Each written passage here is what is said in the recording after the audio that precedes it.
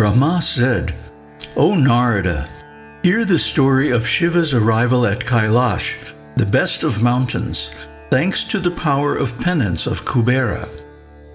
The Lord of the universe, after bestowing the boon of lordship of treasures upon Kubera, returned to his excellent abode and thought within himself thus: My complete manifestation, born of Brahma, can look after the activity of dissolution.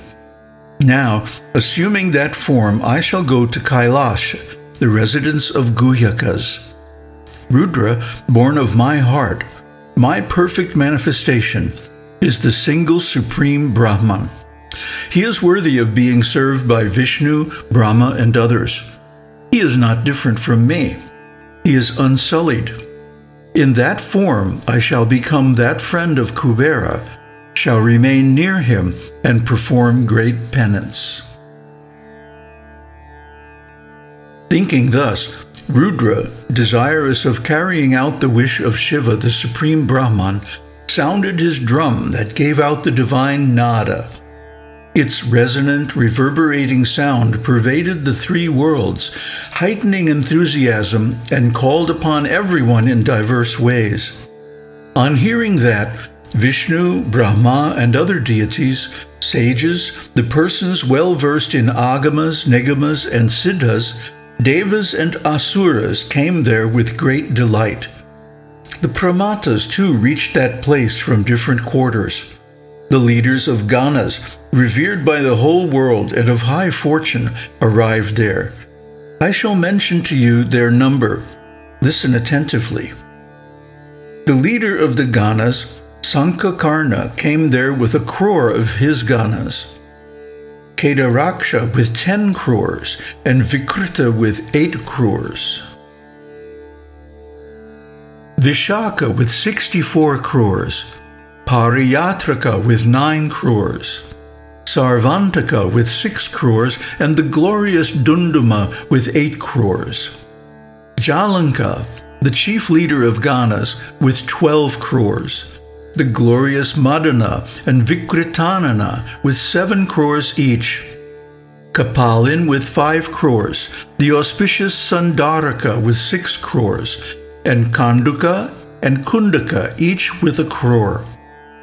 Vishtamba and Chandratapana each with 8 crores. The leader of ganas Mahakesha with 1,000 crores. Kundin, Vaha, and the auspicious Parvataka with 12 crores each. Kala, Kalaka, and Mahakala, each with 100 crores. Agnika with 100 crores. Abhimukha with 1 crore. Aditya Murdha and Dhanavaha, each with 1 crore. Sanaha and Kumuda with 100 crores. Amoga, Kolika, and Sumantrika each with 1 crore. Another leader of ganas, Kakapada with 6 crores, and the lords Santanaka with 6 crores.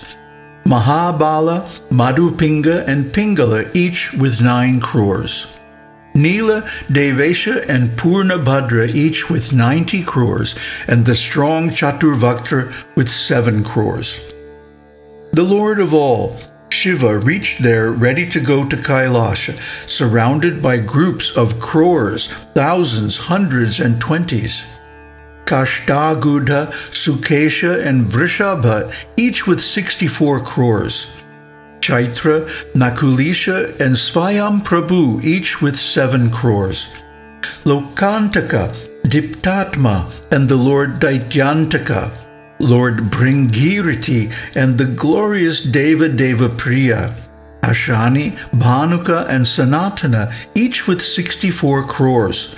Nandishwara, the supreme chief of ganas, and Mahabala, each with 100 crores. These and other leaders of ganas were all powerful and innumerable. They had 1,000 hands, matted hair, crown, etc. They had crescent moon as their embellishing decoration. They were blue-necked, three-eyed, adorned with necklaces, earrings, crowns, and other ornaments. Lords of ganas emulating Brahma, Indra, and Vishnu, shining with the brilliance of crores of suns and possessed of anima, etc., reached there. The Gana chiefs and other noble souls of spotless splendor eagerly reached there, desirous of seeing Śiva. Reaching the spot, they saw Śiva, bowed to him, and eulogized him. Vishnu and others bent their heads and joined their palms in reverence. Then Lord Śiva, Vishnu, and others went to Alaka, the residence of Kubera, lovingly. Kubera and his attendants received the distinguished guest with great respect and worshiped him with devotion, offering him various presents. To please Śiva, he worshipped Vishnu and other devas, the Ganas, and the followers of Śiva. Śiva was highly delighted, and he embraced Kubera and kissed him on the head. With all his followers, he stayed near Alaka.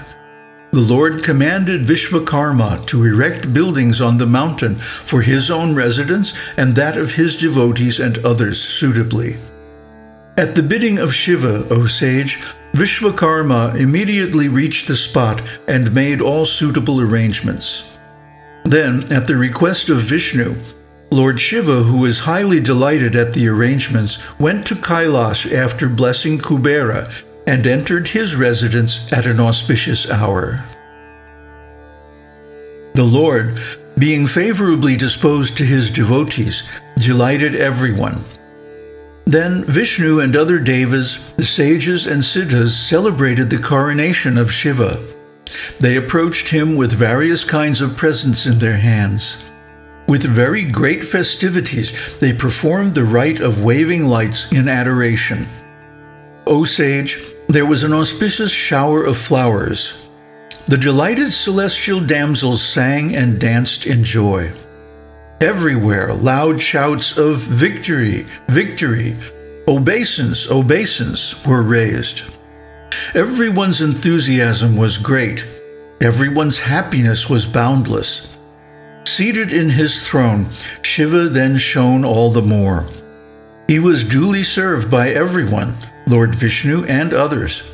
All the devas eulogized Śiva, the benefactor of the world, with words pleasing of nature and pregnant with meaning.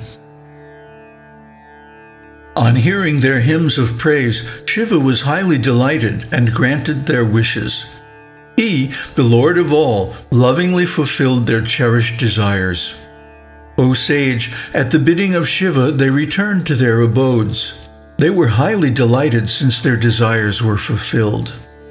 Then Lord Śiva asked me and Vishnu to sit down. Then he lovingly blessed us and said, "Dear sons, O Vishnu, Brahma, you are great favorites of mine, entrusted with the work of creation and sustenance of the three worlds. You are the best of the devas. Go back to your abodes without any fear. I shall always provide you with happiness. I shall particularly look after you both." On hearing the words of Śiva, Vishnu and I duly bowed to him, and though not delighted in leaving him, returned to our abodes.